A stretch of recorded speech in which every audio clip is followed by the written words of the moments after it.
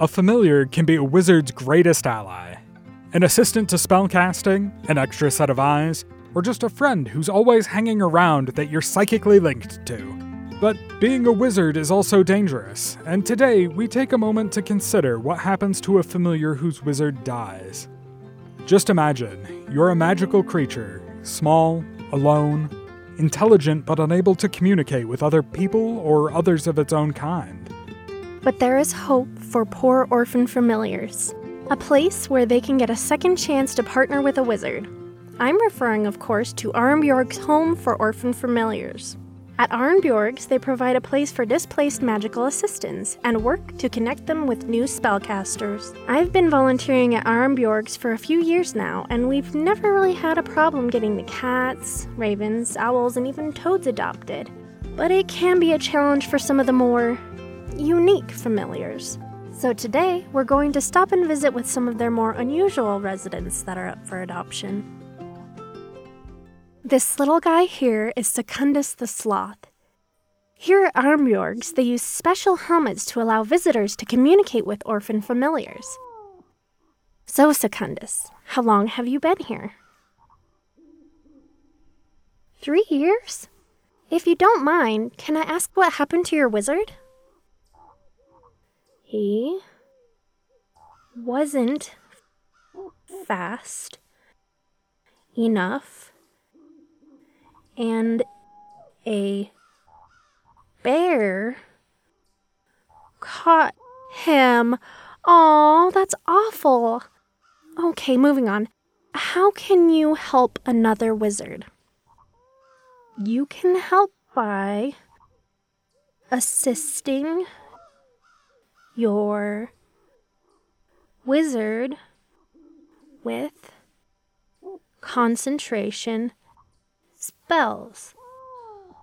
It takes so long for you to react that it's harder to become distracted. I can believe it. Is there a type of wizard you'd most be interested in working with? Wizards who can manipulate time would be ideal. Someone who can speed things up. That makes sense. So, if you're looking for a slow but steady companion and your magic lets you go fast, maybe Secundus the Sloth is the familiar for you. Alright, let's see who's in here. Masana's Knuckles, it's a Veronan Tiger. Alexei, the Veronan Tiger. Listeners, if you've never seen a Veronan Tiger, they're white and black striped instead of orange and black to help them blend into the snow. Seriously, this is probably the most majestic of Verhalgard's big cats. And you're a familiar? I've never seen a familiar as big as you are. Oh. And, how did your wizard die? He was late with dinner one too many times. You have been fed recently, right? Can I get you something? No? You're sure? Okay, so what can you do to help a wizard? No, I suppose I don't really need to ask, do I? And I imagine I can guess what kind of wizard you prefer.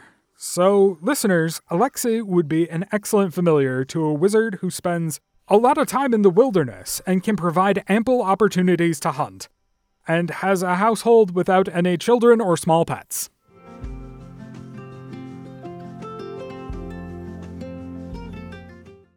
I'm not doing this one. You do it. Why? What is it? Tatorix the tarantula. Ah, I don't want to go in either. Okay, listeners, if you'd be interested in having an enormous hairy spider as a familiar, you can come meet him yourselves. I'm sure he's a wonderful companion, but that doesn't change the fact that spiders are unbelievably freaky. Aww. This is Verena the fox. Oh, I love foxes. They're so cute. Ah! Oh, I don't think I've ever heard a fox before. Just seen them from a distance. Is that the sound you always make? Yes. All right, then. How can you help a spellcaster? Oh, sure. It is helpful to have a second pair of eyes scout ahead, and having a sneaky fox would be perfect for that.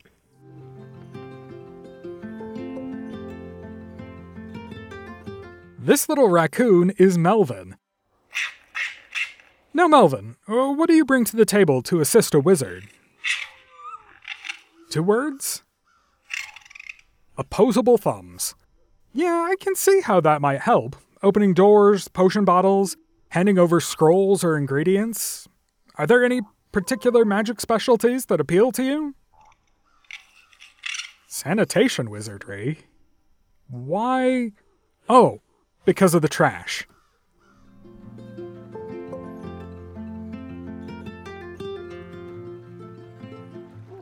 If you're an aquatic wizard, or like a lady of a body of water, such as a pond, stream, or lake, you might be interested in adopting Gil the goldfish.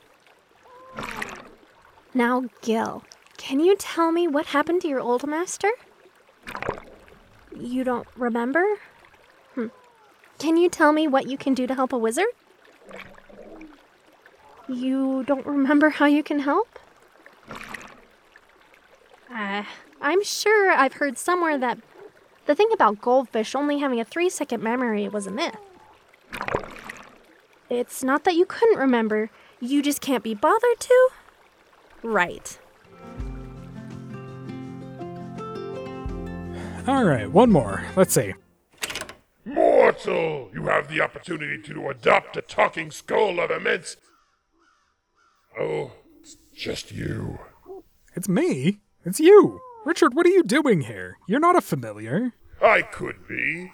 Lots of wizards have talking skulls on their desks with dribbling handles on their foreheads. I would be perfect for that. I guess.